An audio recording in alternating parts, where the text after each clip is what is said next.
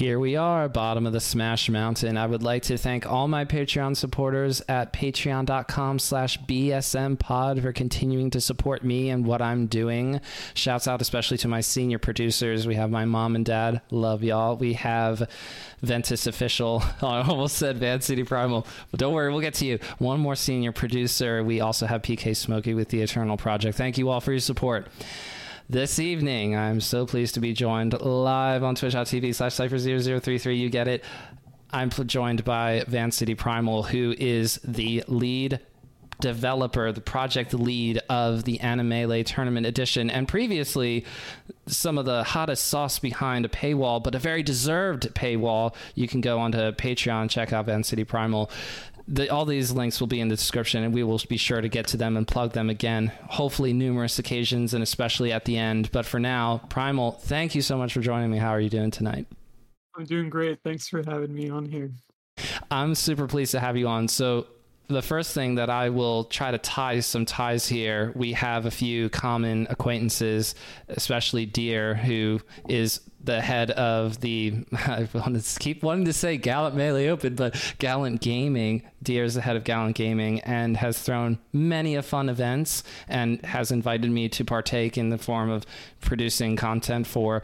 And okay, I'm not the person who's creating cool stuff like Walter Radar or Alston Melee or Seth Loves to Talk or G-Dubs, all these amazing other people, but it's nice to be involved just a little bit. But then when I'm watching the Gallant Melee Opens and I'm going, these stages are insane, they're so sick, and it's you, Primal. You're on the Gallant Gaming team. You got the Gallant tag on Twitter, I see. So let's start there. I was just, first of all, how cool is it to be one of the few online tournaments that really gets in the sauce with stage textures and palettes and everything? Yeah, I mean, as a creator, you always want to have a platform for the things that you make. I've been really lucky to work with, Kevin Deer, the head TO, I would say, of BC. And he's always been very accommodating for me. We go way back to Battle BC 2. I was a nobody. We didn't know each other. And I just reached out and said, hey, I'd love to do graphics. I'm into Smash. And then he had me doing his event graphics for a while. And then as we got to know each other and we kind of made Gallant Gaming, it just became the place to show off all my stuff online. Really thankful to be able to do that, and especially with the kinds of players that were getting to show up to these tourneys.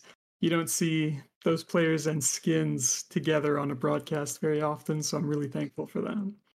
Okay, so this is really cool. You're in the same area thereabouts out there in British Columbia, Canada. Shouts out. So that means that if you've been doing stuff with Deer for a long time and is part of your origin story, I would love to cover that. We don't have to get too terribly lost in the weeds here, but I do always love hearing how people get into Melee and all that, and it is so cool. Deer is so cool. It's awesome to hear that there's events that you're going to and Deer's running them and you're coming up. So how did you get into Melee? How did that all start happening for you? Yeah, so this all started with Brawl. I never played Melee as a kid. I did have a Nintendo and stuff growing up, but I never got a GameCube. And I kind of switched to FPSs like Halo and stuff.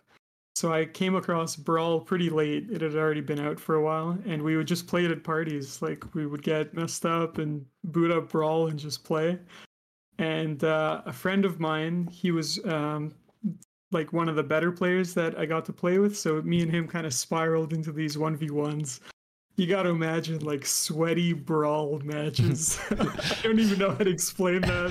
If you haven't played it, at that level, I don't know how. If you know, you know, and I love playing Brawl. It's such a fun game casually, but whenever I got sweaty with Brawl, I always ended up getting super frustrated because I thought I can't move fast enough. How's the other person moving faster than me? It's my own fault.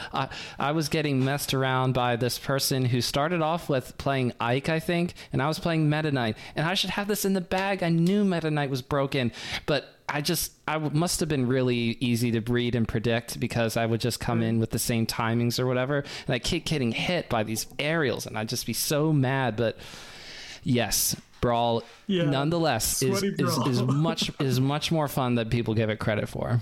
Totally.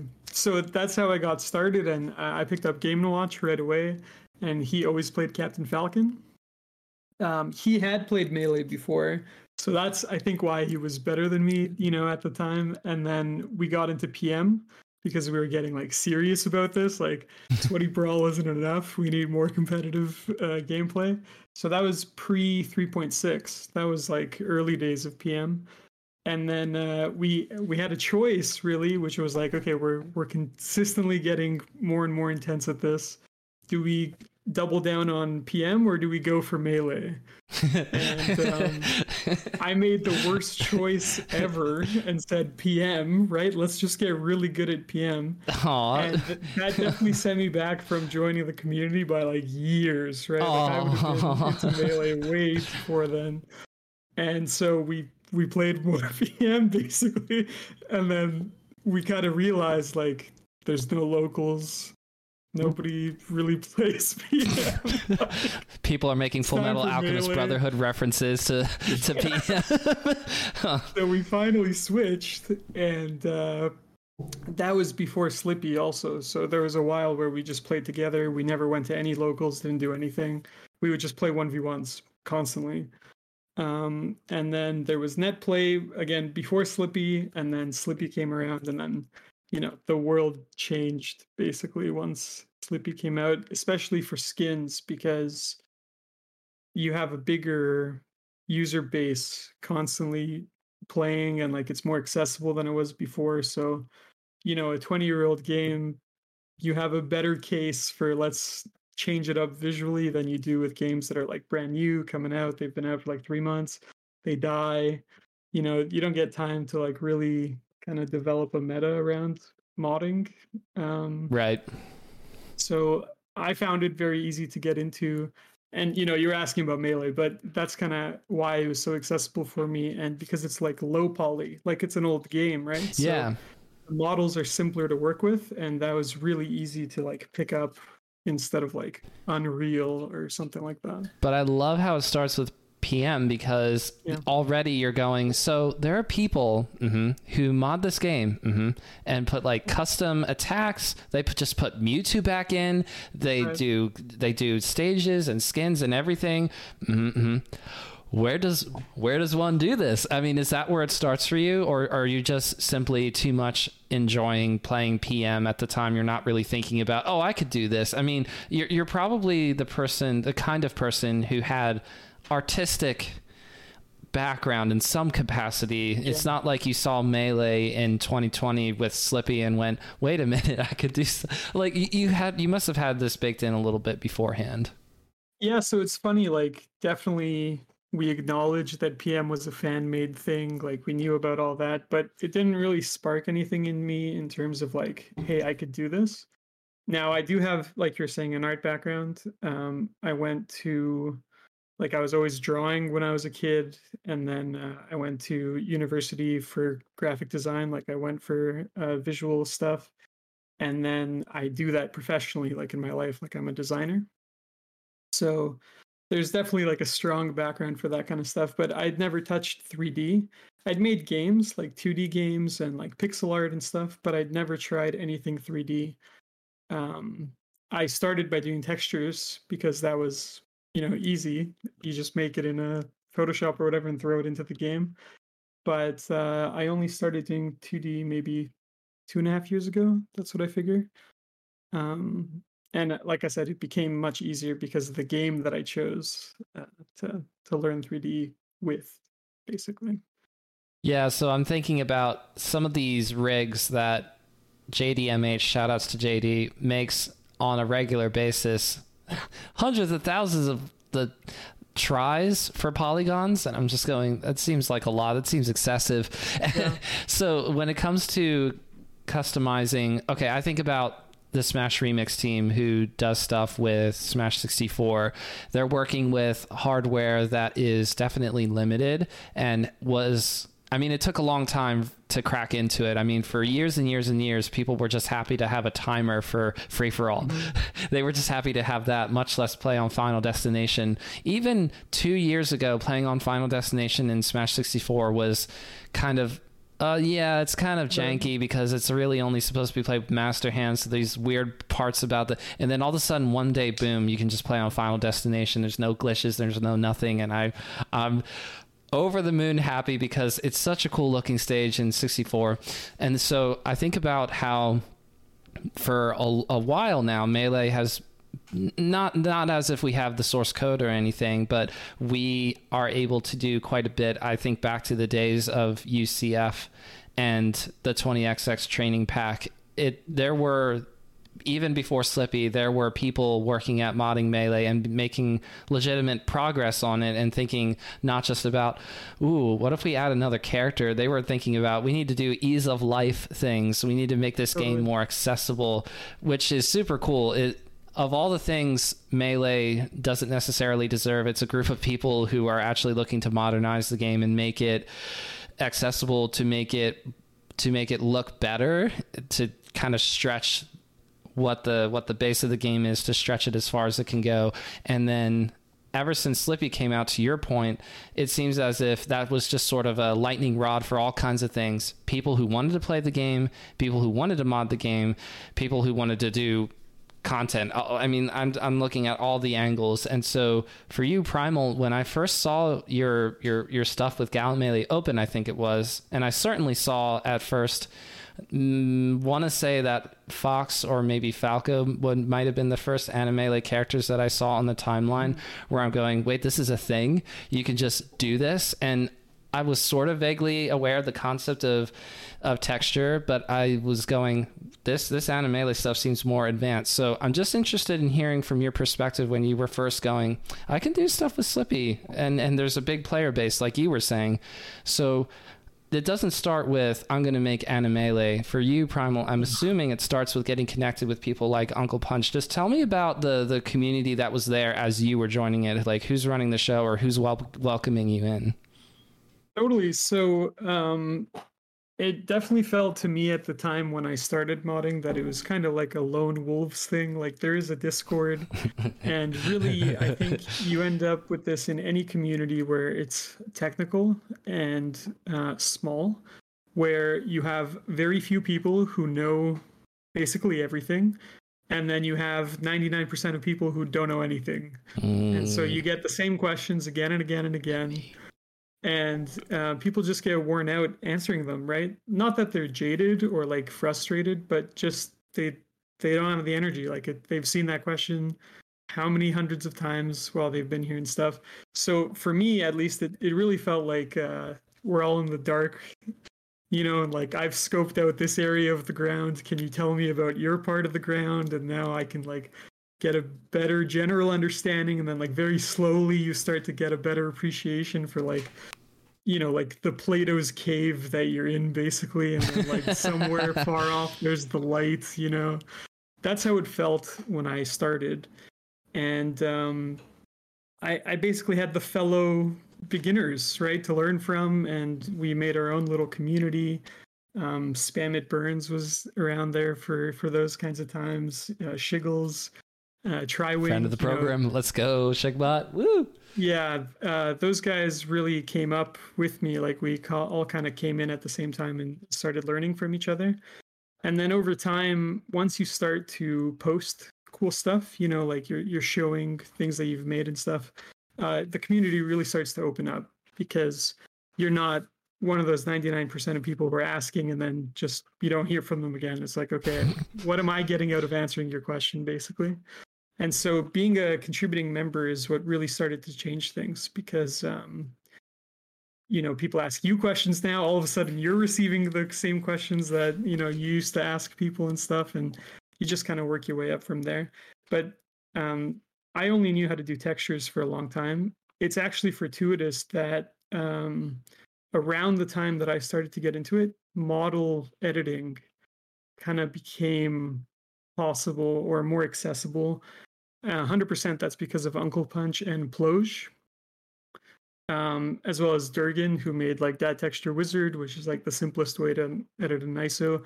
These kinds of tools are like made by individuals, and they really started to come up and around and become more available around the time that I joined in. And so I like to think that I had a nice run up or lead in because I got familiar just as these tools were starting to become a little bit more usable. So I was able to keep charging forward basically. Whereas I don't know what the experience was like for people before me. Yeah, and that's what I'm thinking about, how we stand on the shoulders of giants. Totally, completely. So Absolutely. I asked Scar when I had Scar on a few weeks ago, who is Ben SW? Because I hear the name, I see Ben SW in the crowd every once in a while for a Melee top 8, especially when Mango's on a big run. And I haven't been able to ask somebody who is Uncle Punch adjacent, because as much as I would love to have Uncle Punch on someday, I always get a kick about asking people about somebody who they are. Okay, I don't know what you like to call you and your Uncle Punch's relationship, if it's that like just like peers or what, but who is Uncle Punch from your perspective? I'm curious to know. Yeah, I mean, Uncle Punch is a god. I don't know how else to put it really simply. There may have been people who were more knowledgeable about the game than Uncle Punch. Like, I know that Uncle Punch used to be part of his own little community and team or whatever, but there's nobody that I'm aware of today that's still active that knows as much as Uncle Punch. So he's by default like just the GOAT at this point because he knows the most, really. And so I don't have a, like, we chat, you know, we have like I would say like a working relationship, but I wouldn't claim to know him personally. Like, we've never spoke voice to voice or anything like that, but he definitely helps me out, and he's definitely the guy to go to if you have a problem. You've tried all the solutions. Again, you've established that you're like a creator. You put effort into these things, and Yes, he's the person to sort it out for you, basically. that's really cool. But it's so interesting to me. I would be going, can we go do a voice call? Can we do a voice call? Because as much as a wall of text is fun to read and to try to parse into what I see on a screen, and I appreciate, for example, I was just trying the process of downloading the Animelee Tournament Edition by myself this evening, and I was looking at the text and I was going, okay, what the heck is BAT? But then when I unzip the file, it says drag your ISO here, and I go, oh, okay. I didn't have to think about it anymore.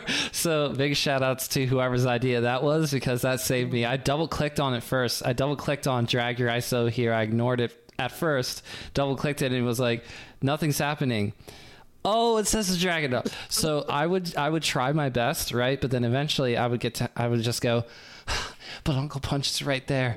There's the green online. Can we do a video call? Okay, please talk me through this. And I'd be so annoying to people like Uncle Punch and so on. So I'm glad that I don't actively try to mod Melee, at least as of now. Gosh, keep me away. So I'm interested in hearing how Uncle Punch, or if you are able to start doing textures and then modeling, doing stuff with the rigs with Melee characters starts becoming possible, doing stuff with the stages becomes possible.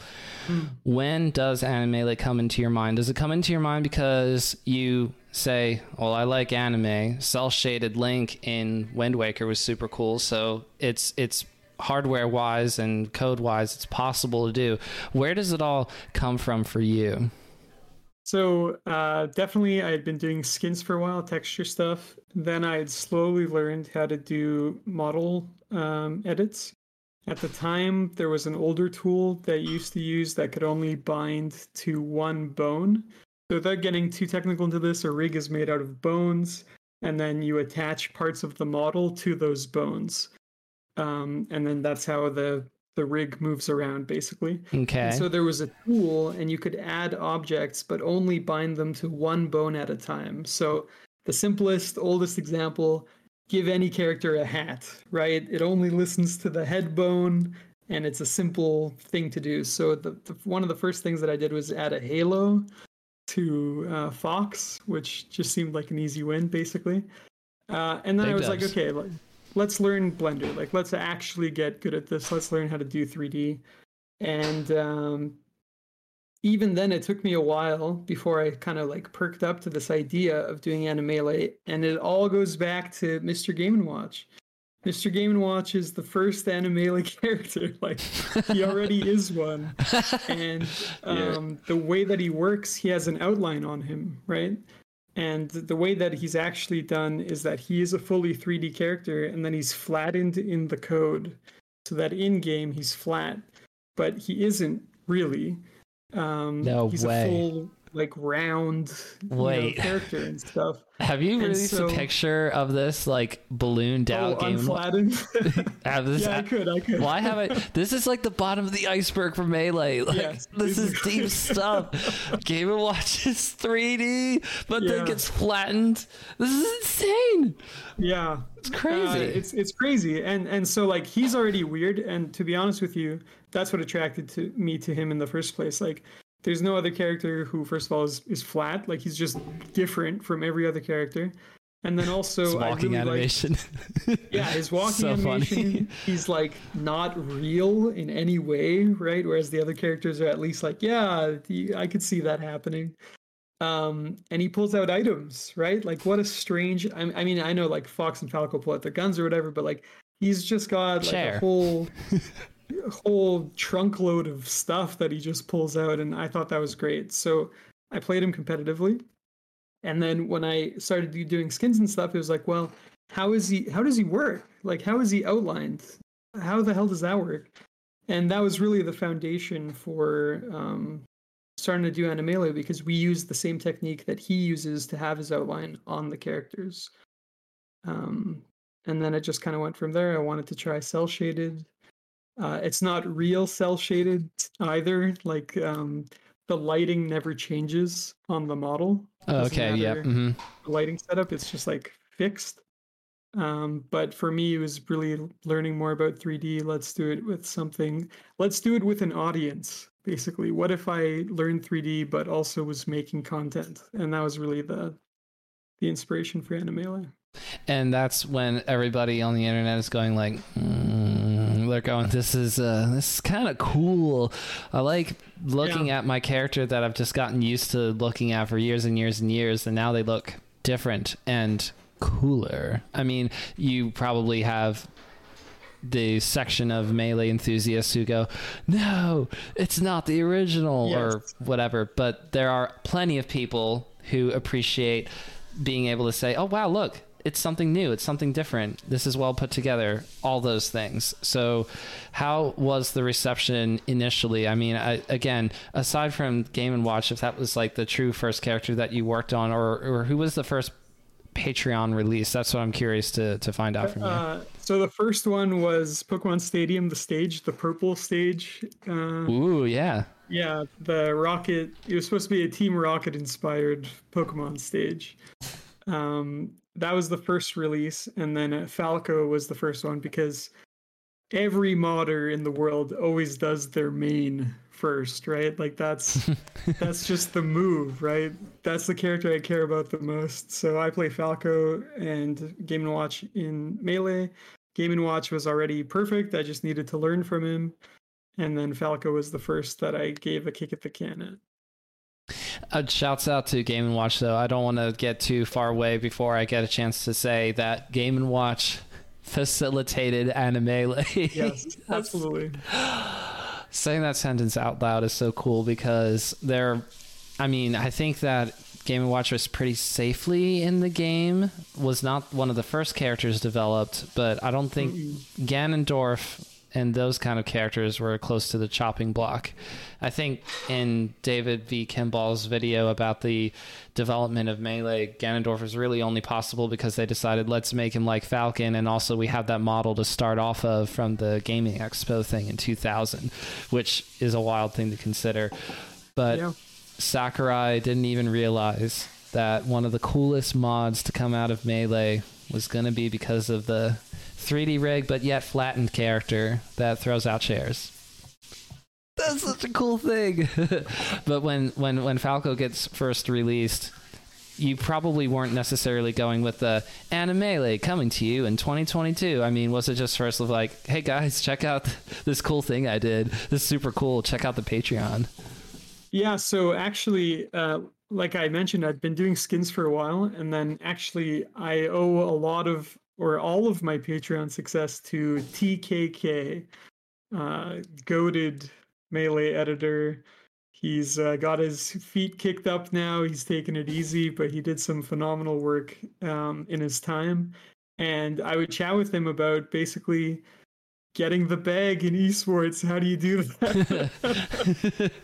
And he was like, you got to have a Patreon. I mean, even if it isn't bumping, like, you got to get something, basically, because your options as a modder are slim, right? Either you get commissions or you know, or nothing, really. Those are kind of your options. So I decided to open a Patreon, and for me, I always wanted to take kind of like a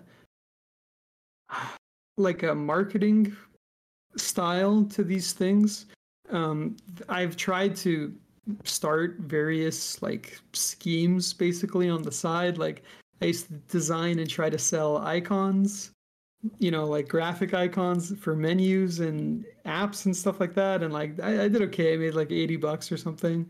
And then I was doing these. So like I have some run up on trying to like make an account and market it and try to get the word out basically.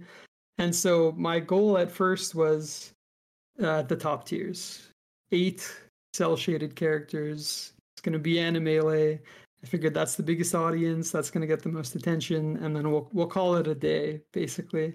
And by the time I got to the 8th character, people were like, well, I'm not downloading it till it's got everybody, right? Like, I'm not even going to try until it's got everyone.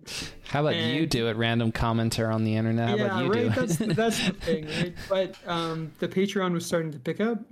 And then I also had this idea of the first content pieces, like releasing Falco or showing off Falco and Fox and those. That was just me running around, right? Like the video isn't anything. Like it's just me being like, wow, look, I'm Falco. Look at me, I'm cell shaded. Oh, and also check out the Pokemon Stadium stage. I mean, yeah, that's right. And so later I was like, well, I have a real opportunity to highlight the communities behind each of these characters, because every character has multiple slots, right? Like the color slots. Mm-hmm. And there's members of the community that, you know, play these, you know, mid tiers, low tiers kind of thing. And this could be a cool way to do a collaboration. And, you know, I'm very aware and respectful that the majority of this community is about competitive play. Like, I totally get that.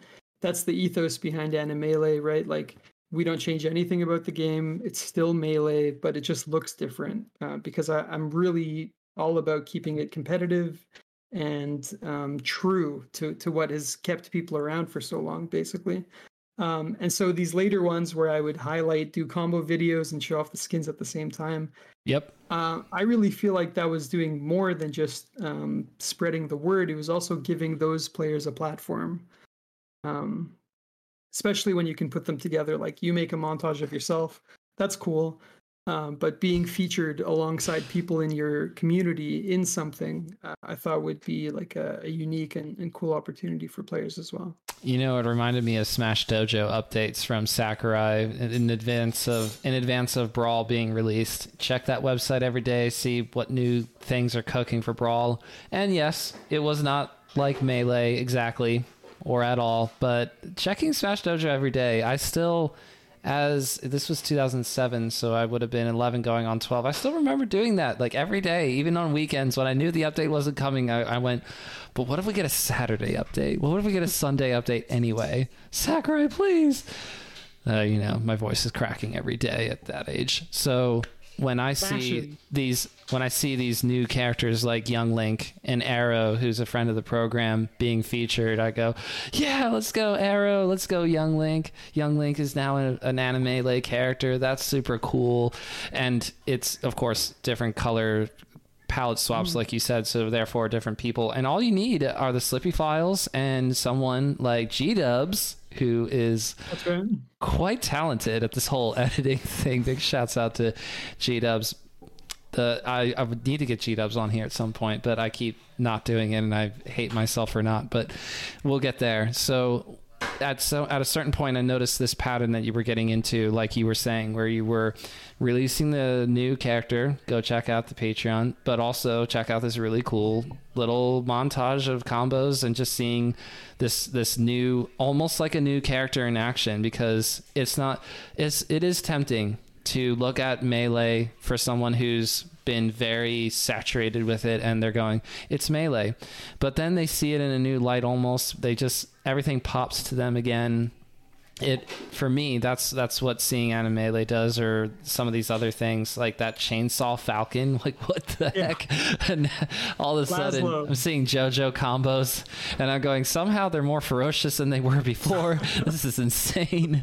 So, yeah, that's right. And not that I don't think Chainsaw Falcon is in Animelee, but the point is that when you see those new Animelee characters dropping, you go, well, I obviously have to watch this whole thing, which is very tough to do on Twitter. People don't watch whole videos of stuff on Twitter. No, they don't. Even my best videos, about half of people watch half of the video. Mm-hmm. That's like good. That's like, wow, I did really good there. Yeah. Almost everybody watches the first quarter for what it's worth, but about half of people watch half the video and then it just falls off from there. Yep. I don't want to tell you how my videos do on YouTube anymore. Oh yeah, that's just Twitter. I have no idea what YouTube stats are like. I just upload my Twitter content to YouTube and don't even really look at it. Interesting. Do you have this ability to see how far they go before they drop off? I haven't looked closely. I think I would be sad if I looked closely, so I'm not going to do it. Never mind. I'm taking care of myself, Primal. I'm just not even going to bother. I'm going to stick with how many likes it gets. You think to yourself, I'm going to save the best for last. And like 10% of people see it, like social media at least has taught me, lead with your best. Yep. And it just goes down from there, basically. Yes. I mean, I always get confused when I listen to a podcast that's over an hour long and they lead with a lead off bit, and I go, who are you doing this for? Right. I mean, don't most people realize that when you're clicking on a podcast, you're gonna be there for a while, but they do it anyway because they're smarter than me. I just don't feel like doing it. We have talked about the origins of Animelee and getting it marketed, promoted. It's allowed you to be full-time in this, or am I wrong? So I actually run a company on the side of all this. I own a software development company that I run with a few other guys. And it's been a balance, basically trying to balance these two things together. I think the big lesson on social media stuff is to keep momentum. That's probably more important in some cases than your content. Like, you can have some filler pieces as long as it's done with the purpose of keeping up momentum. So I had a lot of people help me out.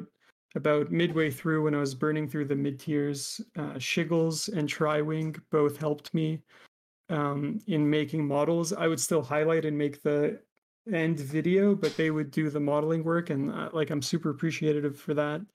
And then it's definitely allowed me to dedicate most of my evenings, a lot of my mornings, basically any hour that I can grab outside of my company to build this out. And I won't lie that I definitely feel relief now that Animelee Complete Edition, we renamed it from Tournament. It's Complete Edition now. Oh, okay. Complete Edition. I like that.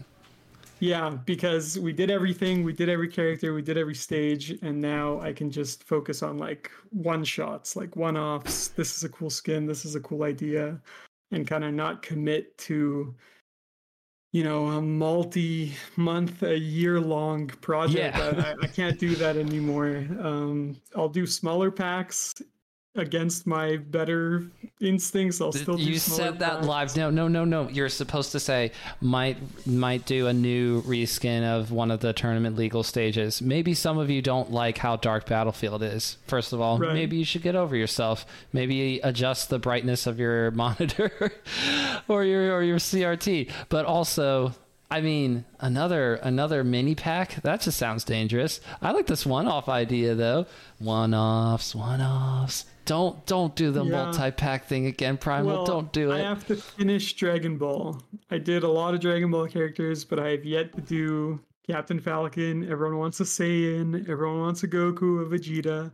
And I think that'll be like the Dragon Ball pack is done because I've done all of the other characters. You know, I might drop a stage. Like, I can't help myself. I'm gonna be honest. Like, I love doing this stuff, and there's enough community support that it justifies, you know, going hard, like going in on this stuff.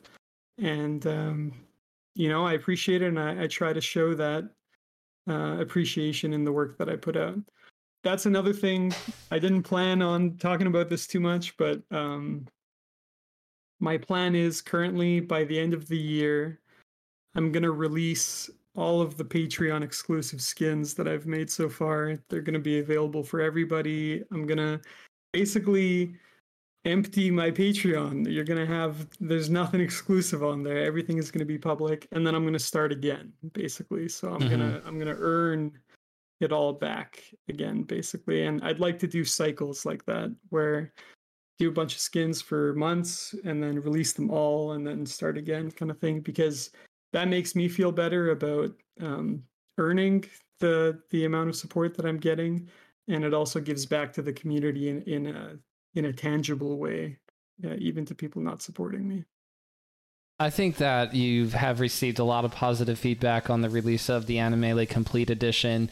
This happened over this past weekend on Saturday, so I'm just curious, since then, what have been some of the things that you have found to be, you know what, before we get to reception, you were talking about some of the people who helped you.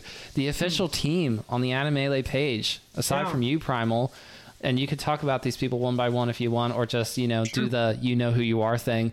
We got Janthor, Shiggles, Triwing, G-Dubs, Gonko or Jonko.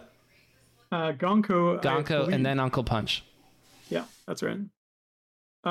So Janthor has been a huge homie. He's been coding. He's been doing all of the coding work behind the scenes. He's helped me a lot with the combo counter.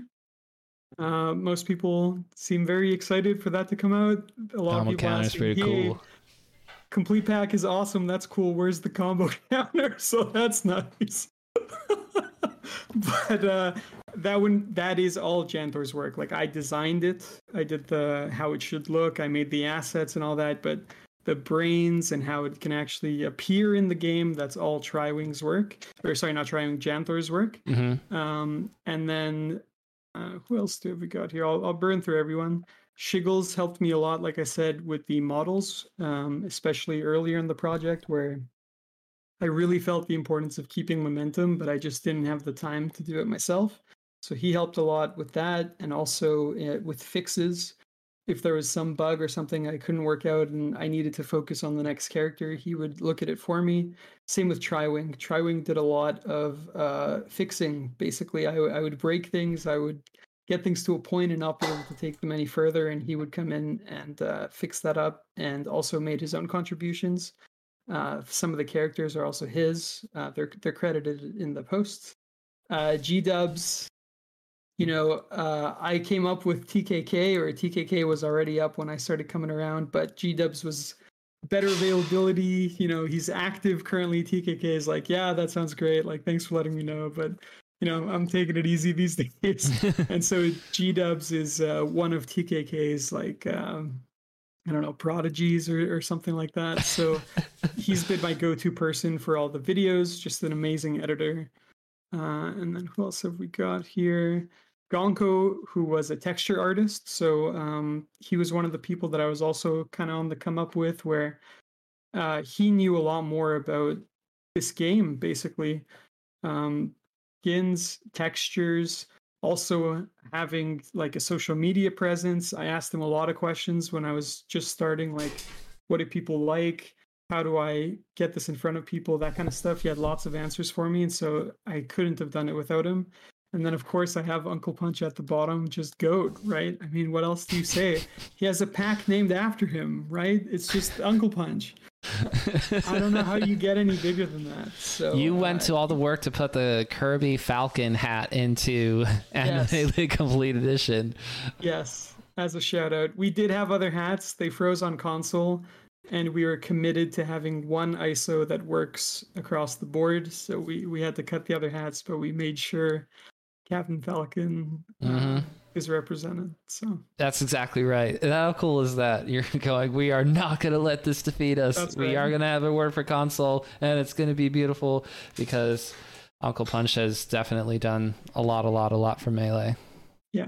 I wonder why. Well, it's because Practical Tasks is very accessible on Twitter, because every time something confusing happens in Melee, somebody makes a Twitter post, they go at Practical Tasks. I'm sure Uncle Punch doesn't even have a Twitter, which is the right move, by the way, because every time something confusing happens in Melee, people are like, PTAS, what's going on? I met PTAS at the Big House, by the way. Very, very Nice. cool person. Awesome. Now that we've gotten to the point, though, where you have the pack out, you're talking about releasing the one-off skins, the DBZ skins around the new year, and then starting to renew the cycle of, we're going to do this for this character, do that for that character. I'm curious to hear what has been one of the better suggestions that you've heard from people about, you could try doing this, or even they'll offer to pay, which is probably something that you might be interested in hearing the offers. But what is an interesting idea that you hear and you say, oh, I would want to tackle that. But then you also realize this would take so much time. You're asking me to do an extra amount of rigging onto a character that's it's beyond the normal amount of rigging that you would have had to, and the 3D work that you would have had to done for the models that you've worked on so far. Yeah, so probably the one that interested me the most, I'm not going to say flooded, but I get a pretty regular amount of DMs asking for like basically deeply personal skins. Like they really like this character and they're like, hey, can you make this? And I have to really balance the content of the commissions that I do relative to what is going to be interesting to most people, because I have an audience, and so doing one-offs for people at like a reasonable price isn't a great use of my time compared to making something that is going to appeal to my whole broader audience. So I turn most commissions away to other people, other members of the Animelee team, and people that I see coming up in the community. But Kai Kreisк from Guilty Gear. Do you know who I'm referring to? I do not play Guilty Gear. He wears a jacket over his shoulders, kind of like a cape, but like the sleeves are hanging down and stuff. That one seems really interesting because it's a good fit for Marth.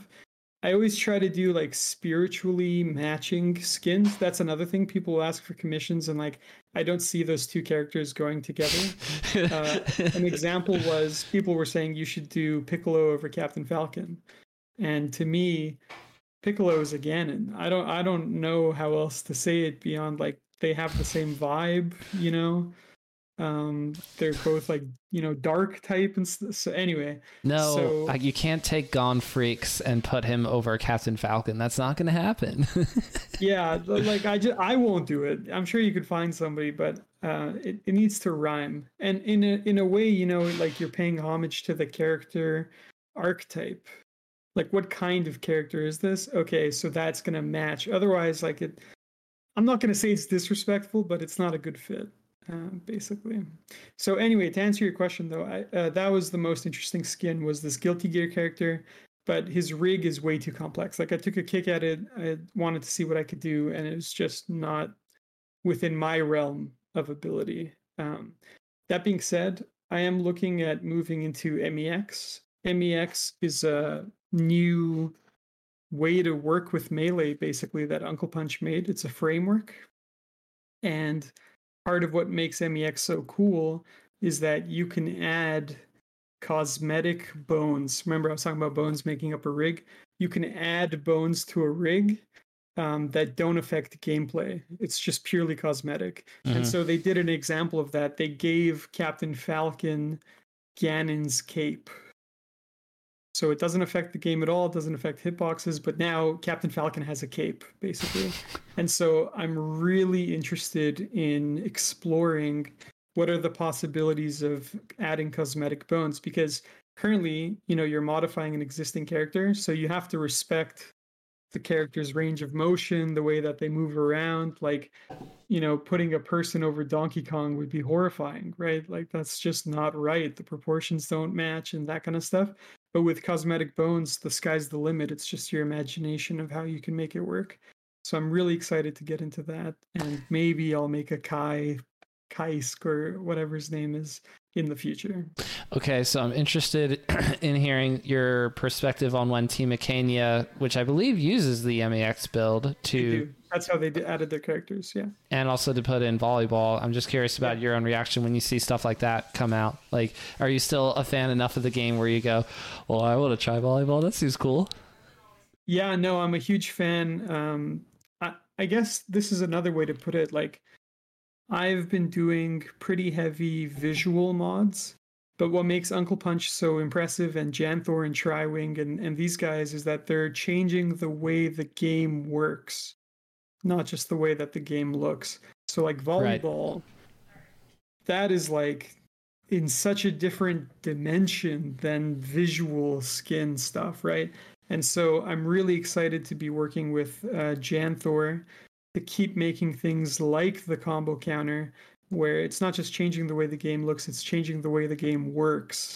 That is now very interesting and what I'm looking to get into. But yeah, I'm a huge fan of MEX. I'd like to adopt it.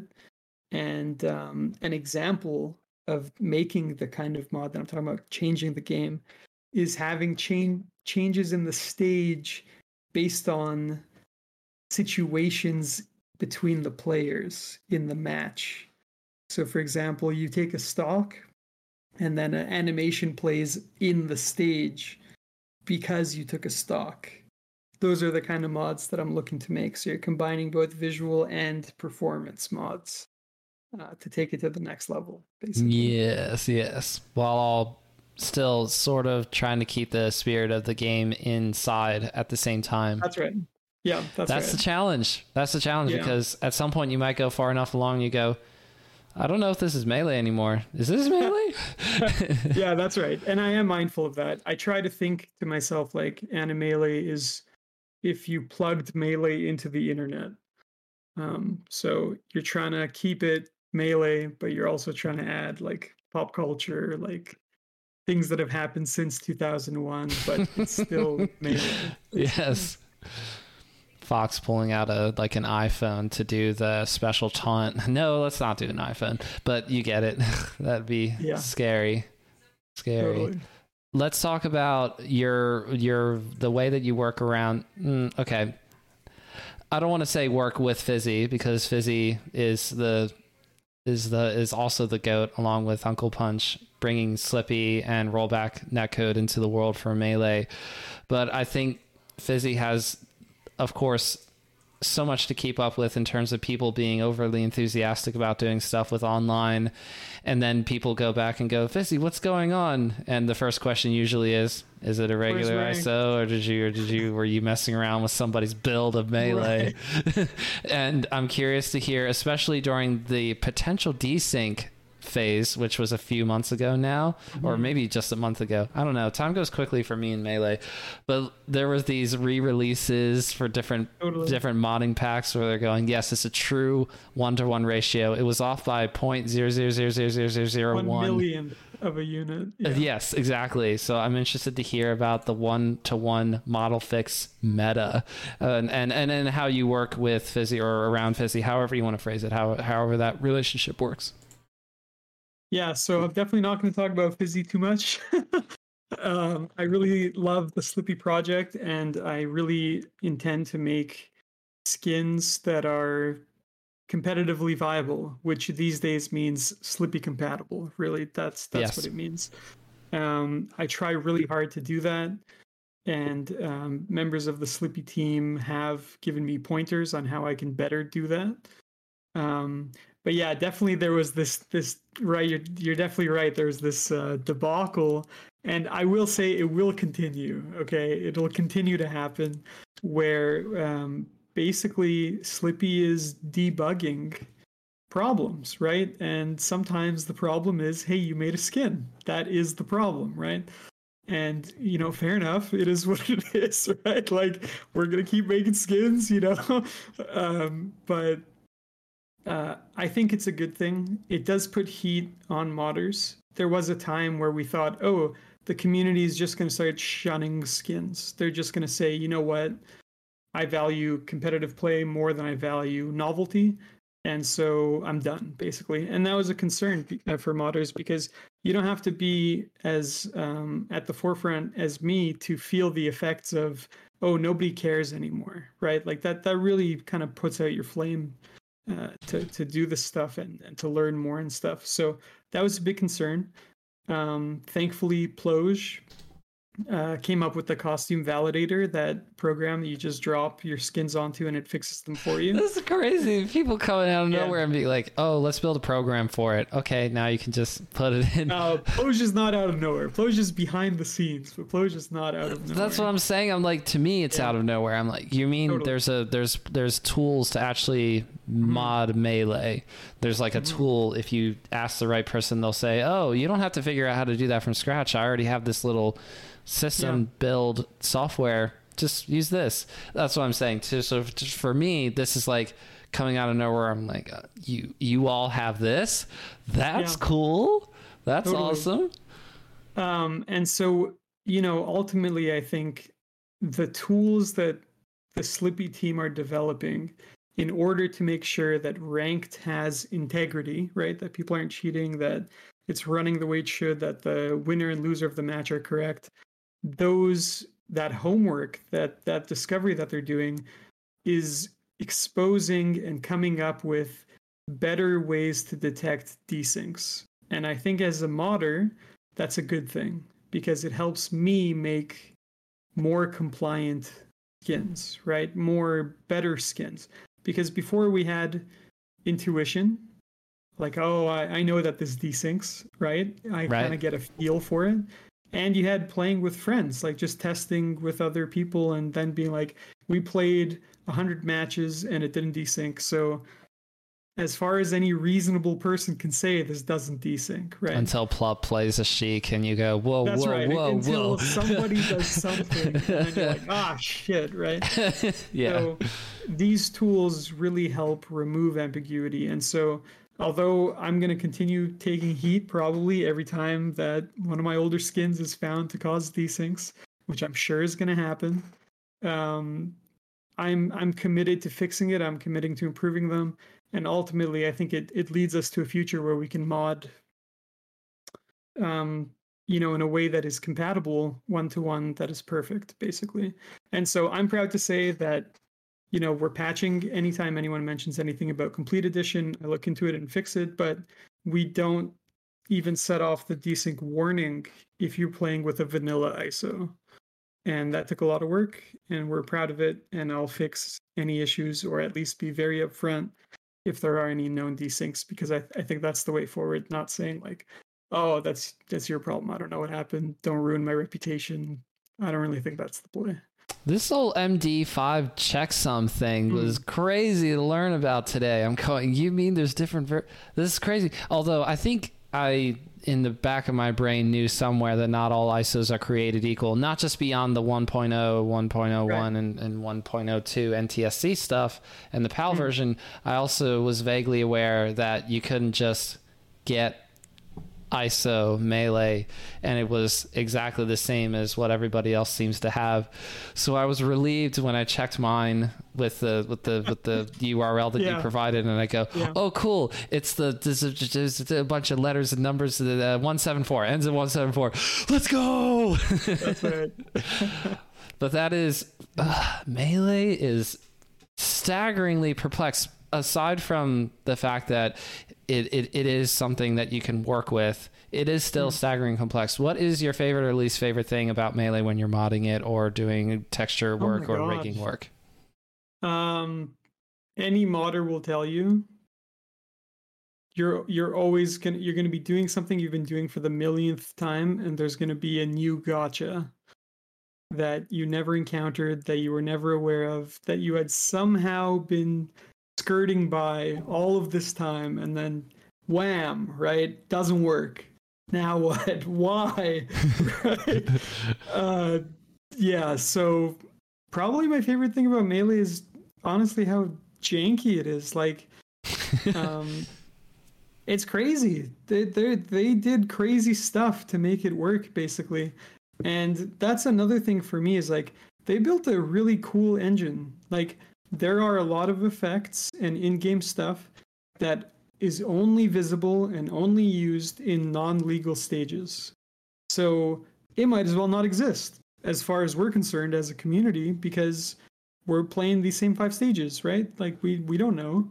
And so part of what I'm really excited to do is to take the legal stages and then remake them as non-legal stages. So like bring the background, bring the models, adapt them to kind of shine the spotlight on some of these stages that we're like, yeah, well, we don't play with items. So we also don't play these stages, and that's that basically. Here's what would make me interested in taking a crack at modding. Can MEX what's the word that I want? Infuse is the wrong word. Oh well. Can MEX do final smashes at some point? Yeah, you could probably make a final smash with MEX. Mm-hmm. Well, yeah. This probably will take me years and years before I bother trying, so you don't worry. You don't have to worry about me just yet on the modding side of things. I think I'll stick with podcasting about Melee for a little bit longer at least. Yeah, well, you've got quite a few episodes under your belt now, right? Yes, we're over 200 for the pod. It's cool. I wonder how much farther can I go. And you've talked about your future refeaturing with Melee and modding, and it sounds like you're going to be around for a little while because that was one of my questions. Once you get past a big point, it's like the ending of Finding Nemo. Now what? So it sounds like you have a plan. So we've already gone over that. I will throw it to a Patreon question, and I think it would be interesting to hear your perspective in terms of directly answering this question because I think I tried asking it, but I asked it very complicatedly. So shout outs to PK Smokey, Patreon question here. So I know it's called Animelee, but was there a specific inspiration for Animelee? That's what PK Smokey wants to know. Right. Well, I'm going to put myself on blast here. I don't really watch a lot of anime. Whoa, let's go. This is the greatest plot twist I've had all night.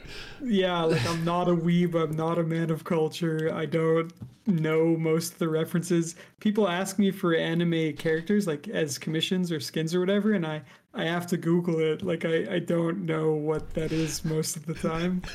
So, that's the reality. Like, I'm sorry, kind of thing. But honestly, it was just trying to make to remake the game in a different art style. That was really the big inspiration.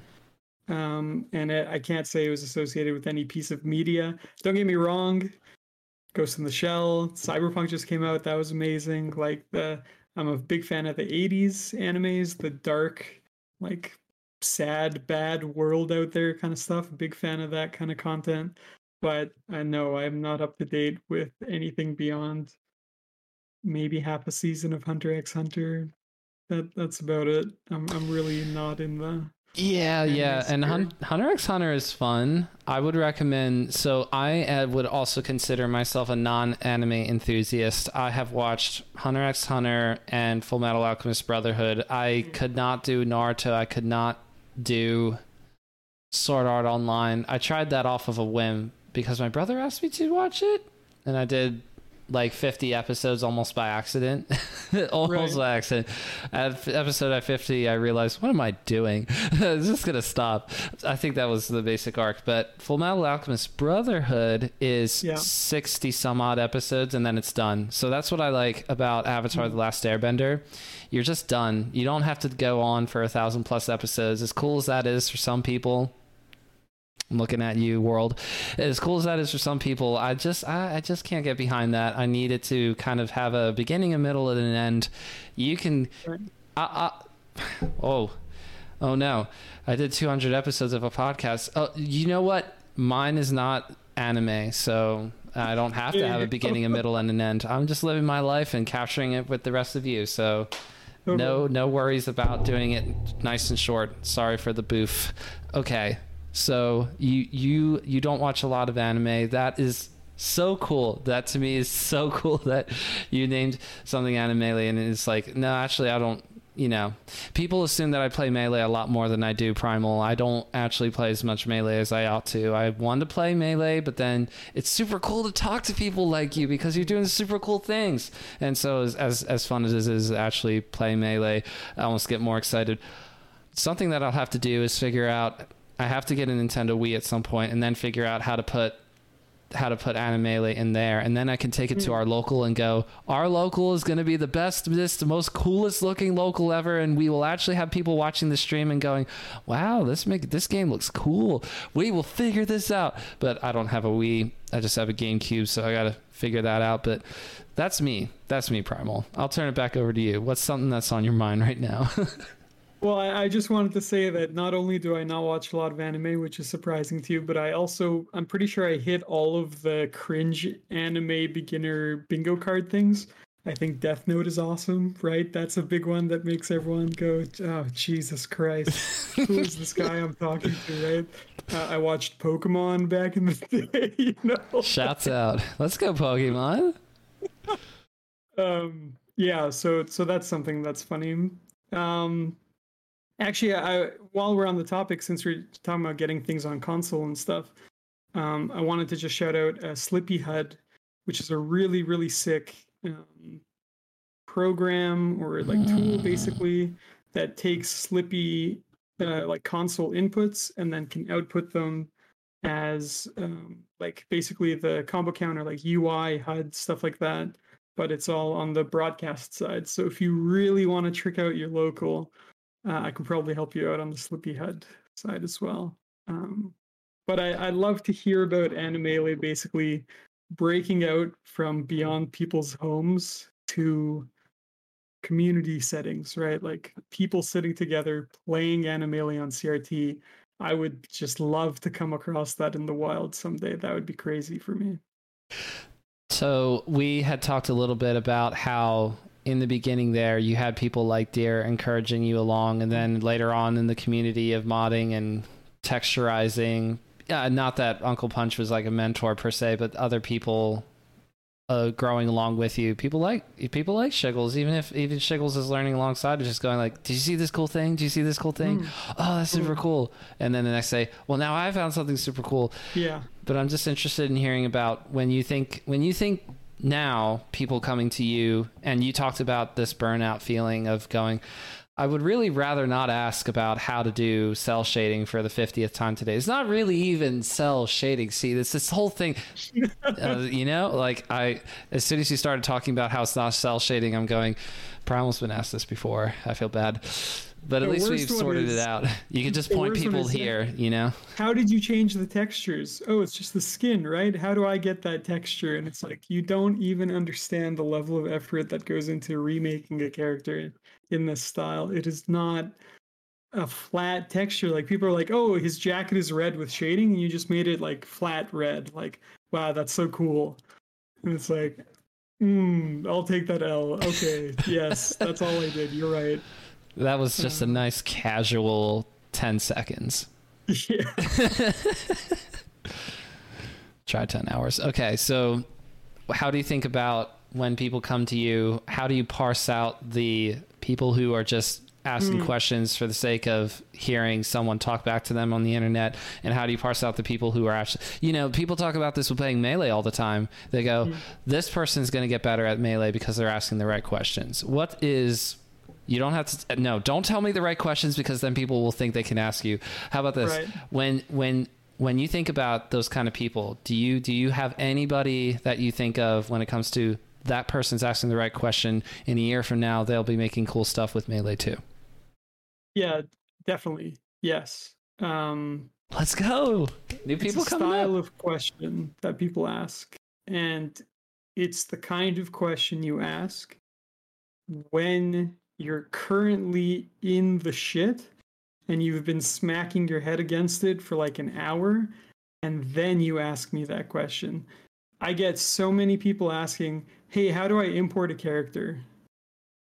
Like, yeah, let me just take the next 3 hours of my day and walk you through how to do this step by step. Like, it's just questions that are being asked from like a million degrees away from the problem, and just being like, yeah, like, teach me, teach me how to do it. I think it would be cool to know. And it's like, that's nice. It would be cool to know, right? Like, go suffer and then I will help you.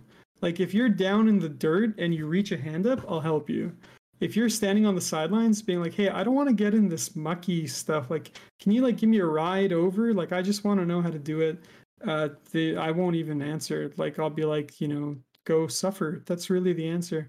So people who ask like, hey, I already tried this, I got some pretty good success, this isn't working for me, like, can you explain to me why this isn't working? Of course, I would love to talk to somebody like that and encourage them and help them on their way. But people, yeah, like I said, people who are on the sideline just being like, hey, like, I want to be like you, what do I do? Go suffer, come back with scars, and I'll be happy to talk to you. Okay, so I'm typing in something new for the overlay, the concept of gatekeeping versus earning the right, I guess. I don't know. That might not be the right way to put it. Gatekeeping. Say that again? That sounds pretty gatekeeping. So here's the thing. I think there is value to gatekeeping to a certain extent, and then you have to understand that you don't want to discourage somebody completely from trying to participate. How do you do? Because this is a sensitive topic to me, because I think I don't know.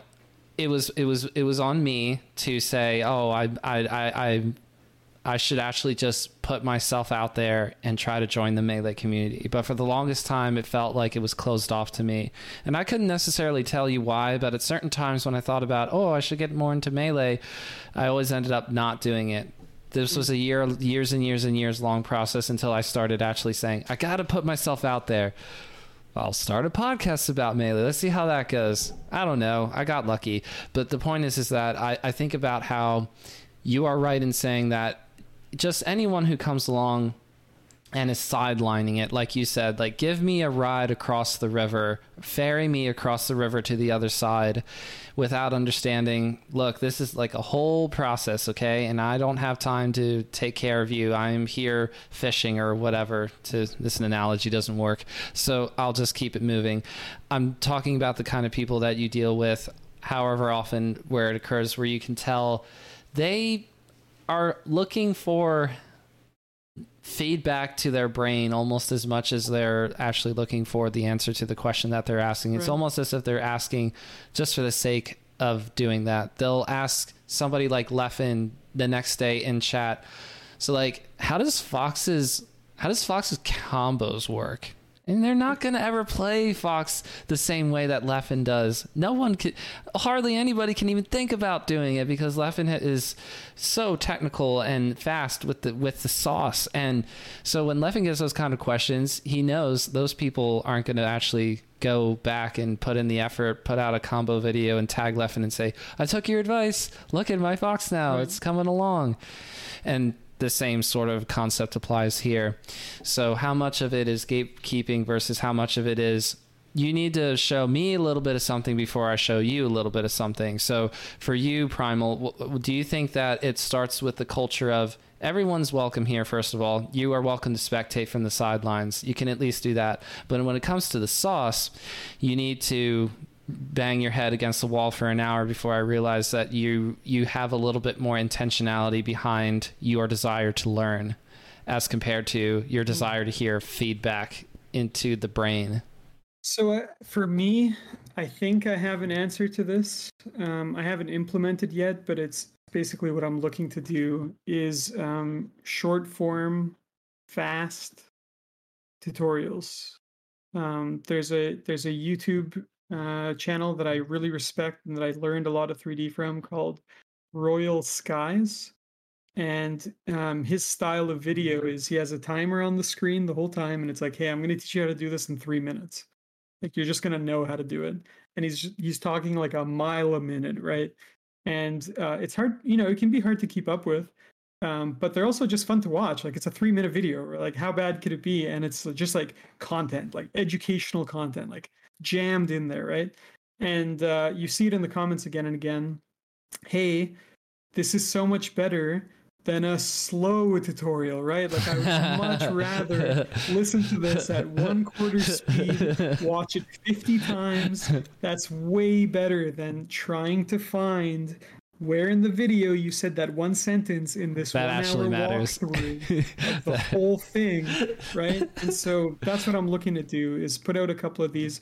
And my attitude to it is like, yeah, like I may not be around to help you across the river. Like I might be even watching you flounder in the river and be like, yeah, I don't have time, right? Like that might be the spot that you're in, but at least I can put like ropes across the river and you can pull yourself across, right? Like that's really what I want to do for people, is like, hey, you're asking me a dumb question.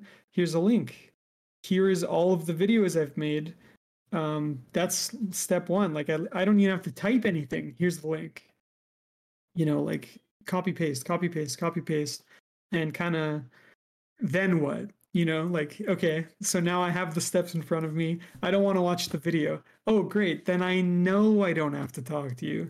You're not even willing to watch a video about it. Why would I teach you anything, right? Like, I'm not going to pull you, right? You got to be like hanging off of me as I'm doing my thing like that. I don't know. I think that's a great answer that you have, that some people just want the entertainment of the feeling of learning and not actually committing any effort or trying anything. And just to be clear, I'm sorry if I'm coming off as embittered or something like that. It's actually, this issue is one that I'm passionate about working on and improving. Mm-hmm. But it happens. You found the right niche. Yeah, it happens a lot, and it's sad, right? Like you see Discord predictably every 3 months. The same question comes up again, and that person, they're not messing around. They're asking for the first time in their lifetime, hey, how do I do this? But as a member of the community, it's just the most recent wave of people, like I said, floundering in the dark, trying to figure it out. And I'm trying to put out, like I said, ropes across the river, lanterns in the cave, something that you can make your way by and not be dependent, basically. Have you, okay, so aside from the very short form content, which is a great idea, I fully support you in doing that. I will watch those myself. I think that would be really entertaining for me just because it's fascinating to me. Yeah, the idea of learning how to do something is super cool. It's just that when you're asking people who spend time doing this and hear it enough, it is tricky. So it makes sense that you can try to find a medium where you go, watch the video, I'll see you in a month. You know, show me what you got after that. I think that's a fair thing to, I think that is a fair thing to say. The reason why I really like listening to the Yard podcast is because I'm hearing Slime trying to, I don't know Slime at all, but I just think about how there's a very interesting mix of I'm content pilled out of my mind while also being like, stop talking to me. I saw Slime at the Big House a couple weekends ago. He's like 5 feet away from me because he's talking to Wheat, who is like, Wheat and I are sitting together watching top 24 and top 8 for Melee on Sunday.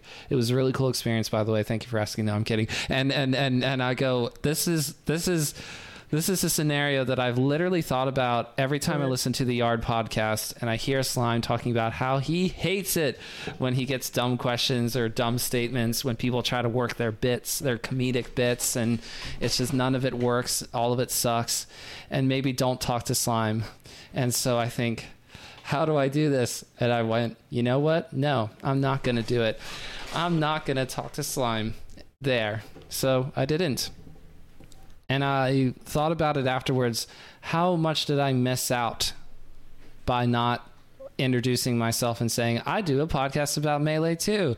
Because that was the bit that I was thinking about, just going like, you are the most successful Melee podcast. I try to, I shoot for you every day, Slime, because he would tell you it's not a Melee podcast. Yeah. Right. And he probably wouldn't find that very funny. And I would go, oh crap, I'm out of material. I can't think on my feet. because I really can't. Maybe I give a too good of an impression of myself here, but really thinking on my feet is not something that I'm particularly strong at doing. And if you talk to somebody like Slime, you better have a couple backups. Yeah. So I didn't. And I thought about the action of not doing that afterwards and going, that was truly the best decision, because it's just not time yet. I've thought to myself, for a long time said it's not time to get into Melee yet, and it's not time to talk to this person yet, it's not time to talk to that person yet, because of course when you start doing my thing, it's like, oh, how cool would it be to interview all the 5 gods, or how cool would it be to interview Zane, how cool would it be to talk to those kind of people on a regular basis. And I look up to people like Melee Stats and go, they're doing super cool stuff, and I would love to be able to do stuff like that at some point. Not the Melee Stats specific sides of it, but I love their podcast, Waiting for Game. Y'all should go check it out.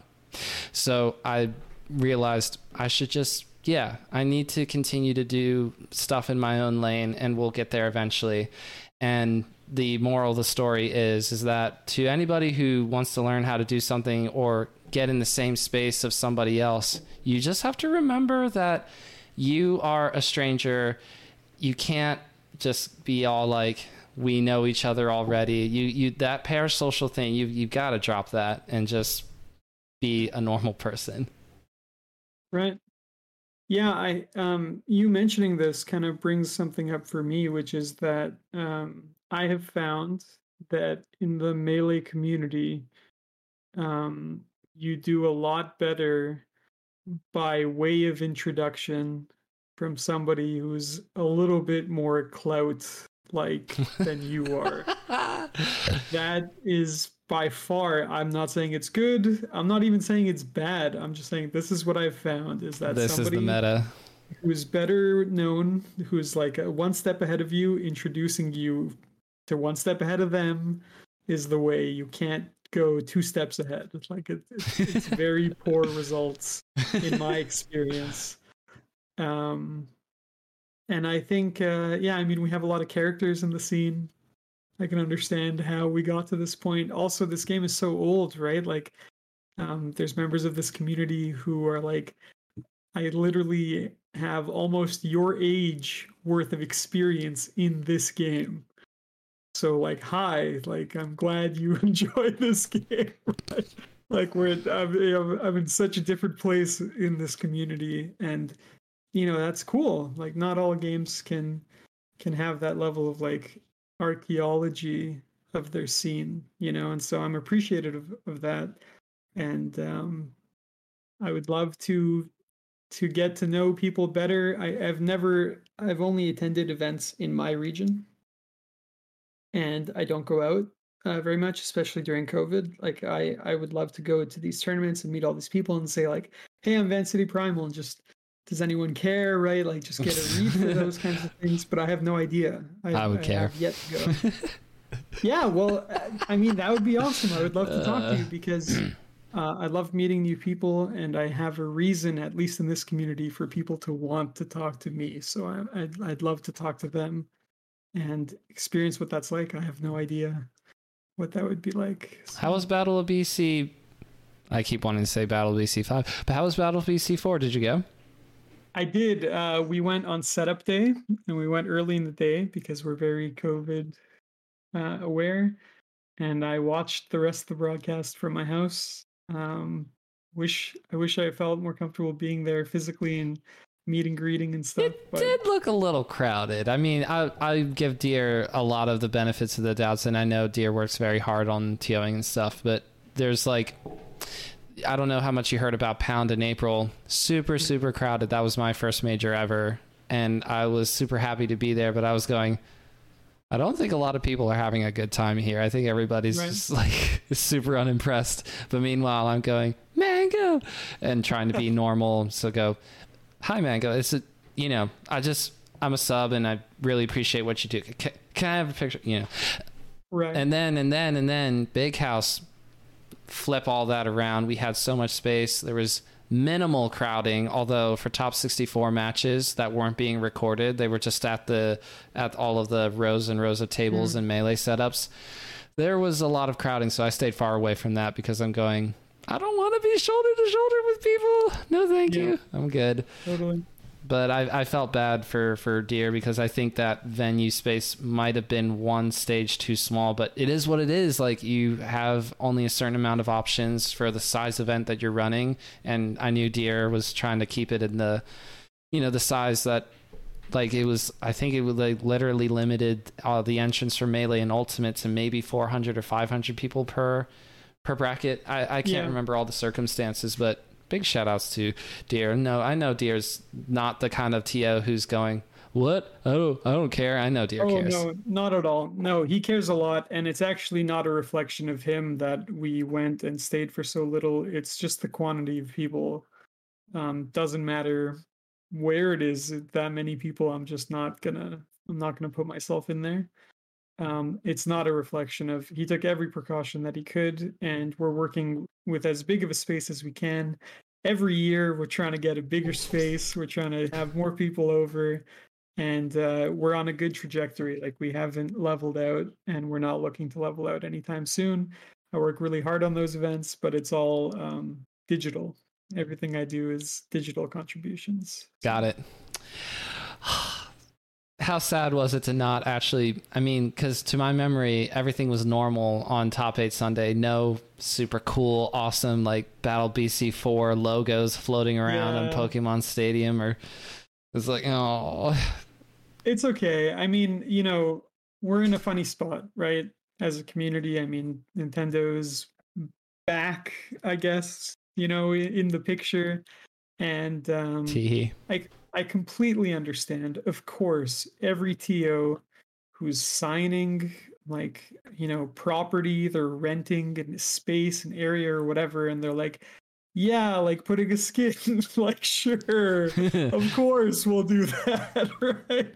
And it's not like Kevin is like that. Like, Kevin is always like, hey, how can we promote the stuff that you're doing? This is so cool. I want to add to the production value, all of that stuff. But we as a team are not trying to blow up the Melee spot either, right? Like, we're not trying to give Nintendo a reason to be like, okay, that's too far. You as a community are burned now. Like, we're not trying to rock the boat in that way. But that being said, when it comes to GMO, we're kind of running with it as far and as hard as we can, and just seeing what we can do, and just pull all the tricks out of the bag and everything. So I love how those top 8s look. I love how they look, Primal. Thank you. Yeah, we put a lot of work into it. And I think I just want to touch on this, is that at some point there are members of the community that are purists, right? And they're like, hey, this looks worse. Stop, right? I don't know why this is so popular. I don't like this. And I respect that. That's fine. You've been playing the same game you've been playing all this time. Obviously at the 11th hour, or at this point in the 20th hour, right? Somebody being like, hey, let's change it up. What do you think? I get it, right? That's fine. To a large degree, I am doing these skins and this aesthetic for people outside of the scene. I don't want the fact that it's a 20-year-old game to stop anybody from being down to play. Like, if it can give Melee a breath of fresh air, people have said, or give it a whole new kind of look or whatever, and it brings more people into the scene, that is definitely a goal that I'm looking at, more so than, it's perfect, right? Don't change anything. And I think Radar made a good video about this too, where we've seen reluctance in the community to change any of the rules, and then it's like, well, every change we've made so far has been good, but now we're done. We've reached the point, it's perfect now, right? And then some other change will come, and it's a big enough community enough change, they're like, well, that was a good decision, but anything after this point, it's fucked, right? We can't do this. And so I understand if Animelee feels like that. And it's by no means going to be, I don't think, a big community change or anything like that. But I do want to kind of remove any excuse that outside people have or whatever, that oh, this game is so old. blah blah blah. It doesn't look as good as new games. I want to take that reason away from them and be like, look, you can play this way. It's the same game, and it looks new, basically. I like that. Because if somebody comes up to you someday, Primal, the possible favorite thing that you could get them to say if they were an NPC, and humans are more than that, but if somebody came up to you someday and said, your mod got me into Melee, that's like a top 5 cool feeling in the world to you. 100%. Awesome. Especially if they end up being, like a good player, a top player, or something like that. That's me. You don't want the O2ers to tell you that I got into the game. I want them all, but if my stuff inspires other people to contribute to the scene in their own big, meaningful way, the way a top player does or another content creator does, that's especially near and dear to me because that's how I got in. And I like to see other creators rise up because of the things that other creators have made. Of course, Owen Tours, I'm here for you. Come on through, let's play some games. I try to play with my viewers when I do stream and stuff. Like it's just about having fun. It's about playing the game. So last question / topic. We were talking about AMSA a little bit before we started recording because AMSA is the hotness right now and the best Canadian player after less than a month of being here. This is a weird thing to say out loud. So I'm just curious from your perspective, aside from talking about AMSA, you could also talk to me about your, favorite players to watch or some of the favorite tournaments you've seen this year. Of course, shout outs to Battle BC4, but tell me what you think about the current landscape of competitive Melee, since you do seem to have at least one ear on the ground, one eye on the monitor. Yeah. I'm happy and glad to say that this seems like a very exciting time to be in the scene. I think the fact that this era seems to be characterized by you never know who's going to have a crazy run. Like, that has never been the case as far as I can tell in the community. It's never been like, watch your back, like anyone could take a set over you. Like, that's a really exciting feeling. And some of my favorite players, I'm a Falco player, so it's got to be Mango Nation, right? That just comes with the territory. But I'm also a big fan of Bobby Big Balls. I know he's had some controversies and stuff, and I think there's a good person behind the scenes. He's definitely eccentric. Not gonna deny that in any way. But really exciting player. Also Magi. I've had some funny interactions with Fiction. I have him blocked on Twitter. So. Wait, you blocked Fiction? I blocked Fiction. Fiction's tweets put me in a place where I was not in that place before reading them, so I'm just gonna stay where I am. Let's go. That's self-care right there. So you probably blocked the deep left bot, some of the more unhinged. No, I love the deep left. Oh, never mind. See, deep left bot is funny because it's just like AI garbage, right? Like it's just spewing out nonsense, and then every now and then we think there's a man behind the curtain. There's some puppeteer that's revealed their hand and there's some meaning here, but it's just AI garbage spewing out that's like appealing to us. So conceptually, I love this idea of deep left bot, but I'm not going to talk about Fiction too much. Okay, what would be a deep Van City Primal tweet? I try. Primal bot. I try to post these unhinged things because like my Twitter is not really me. Like my Twitter is Animele, the project, speaking through an account, basically. And like I'm very mindful of that. Right. And it's actually something that I'm trying to work on, is to come out of my shell and, shitpost basically and be like a person, coming out on here and, exposing myself. Here's my face, here's what I sound like, that kind of thing. It's something that I'm working on doing, also streaming, that kind of stuff.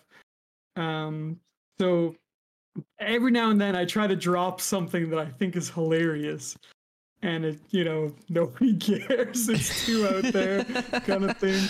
One of my first tweets was hashtag Flintstones multiverse, which is this in the lore of the Flintstones.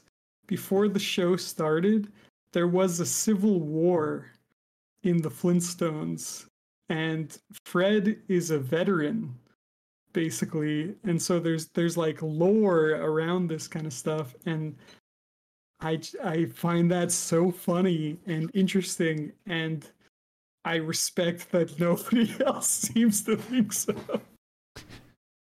I'm looking for these base tweets, and I'm having to dig pretty deep here, other than the truck running into the. To you, some of my favorites, but I don't expect that the Deep Fancity Primal bot would have many followers.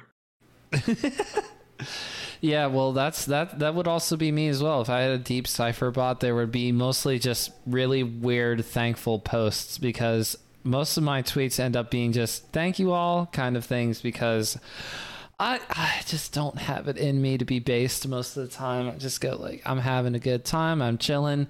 I would prefer to see everybody having a good time and chilling. Also, the most recent the most recent Twitter discourse has been about Melee commentators. They're not good enough. They're not exciting enough. And I go, all right. This too shall pass. But in order to like get clouded and goaded and throated, you gotta, say something that's funny, and everybody hearts it and retweets it. Yeah. I don't know what to say. I mean, I've done some commentary, and I just go like, I think everybody's falling in love with the idea of someone reacting to Melee. I think that's what a lot of people are missing, specifically with the Call of Duty people commentating at off season this past weekend. That was funny, not only because they were entertaining, but because they're reacting to Melee. Who doesn't love reaction videos? I mean, there are not a lot of reaction videos where someone new is looking at Melee for the first time or playing Melee for the first time. Totally. And when you have people who are content pilled doing it, I think they came off really well. It was just one game as well, so you have something novel, and then you take it away, and people go, no, bring it back. They almost are thinking to them, saying out loud a little bit like, I don't want Toph and I go, no, yes, you do want Toph. Yeah. But one set would have been cool, a couple more games.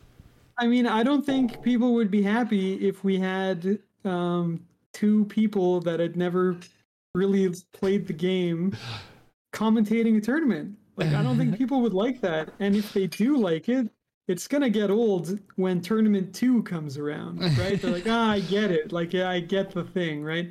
And then let's take it one step further. What if every set we rotated out new strangers, right? That's going to get old too, right? Like, it's the novelty of it. And I don't think it's kind of insane to be like, yeah, Toph and Vish, pretend you don't know what's happening and give me some real authentic, you know what I mean? Like, this is a novelty play. I think you're exactly right. And there's no way to extend that. Like, you can't make novelty the meta, it only works because it comes in infrequently. And exactly like you said, you take it away before it can get old is also a big one for sure. Yes, I think Wisely on Twitter put it best, who's a friend of the program. Call of Duty style Smash commentary is great because it's hype and engaging, but when I spend 15 minutes talking about how Luigi is a casino running oil baron, I need to talk about the match more. Right. And I think that's a good way of summarizing it. And so, like, I go, Wisely, you did everything that I wanted to do, and you put it within 280 characters. Right. Totally. I just don't seem to possess that talent as of now. Maybe I just need to speak my mind more and see how many people stick around. I don't know, but I just can't do it. I say to myself, if I have opinions, I'll talk about it on the podcast. And those of you who really want to know, you'll find out by tuning in, as compared to doing the Twitter thing. So that is all we have. We've been at this for well over an hour. We're actually creeping up towards the 2-hour mark. So let's cut it off here. Primal, you have been above and beyond generous with your time and for putting up with my questions. For now, this will be a true test. who here who wants to become a student of the game of modding, wants to really get lost in the sauce, put this on while you mod Melee. See if something, just kind of comes across. Remember the bones part? Bone, attach one thing to bone. I think we're all onto something here, possibly. No, not really. But Primal, thank you so much for joining me. Please tell the people where they can find you, and any final shout outs, thoughts, start to wrap us up here. Sure. So obviously you can download the pack off of animelee.xyz. You can also find my work on SSBM textures. But generally speaking, the Twitter is where I'm at the most. So vancity_primal. Just come through, comment. I love comments. So many people like stuff, but they never comment. I've also made a Discord server, which I've done an awful job promoting or letting anybody know that it exists, basically. I didn't know it existed. Yeah. So it's meant to be a space specifically for Animelee creators and Animelee modders to share insights and tips and stuff like that. So in the upcoming weeks, when I start posting one-off skins and smaller pieces of work, I'll be plugging the Discord on every one of those. So just keep an eye out on Twitter. Put it on your Linktree as well. It's not on your Linktree right now. Yeah, totally. Yeah, thank you. You're totally right. All good. The Linktree thing is really useful. I just don't know if anybody actually does it. Okay, so for me, you can find me on Linktree/Slifer003. So maybe somebody will actually check it out. In the meantime, though, Primal, stick around for after the outro. We're going to do thumbnails. And otherwise, thank you all for tuning in for another episode. We'll see you all next time. Primal, say goodbye to the people. Thanks for coming through. Thanks for watching. See you out there.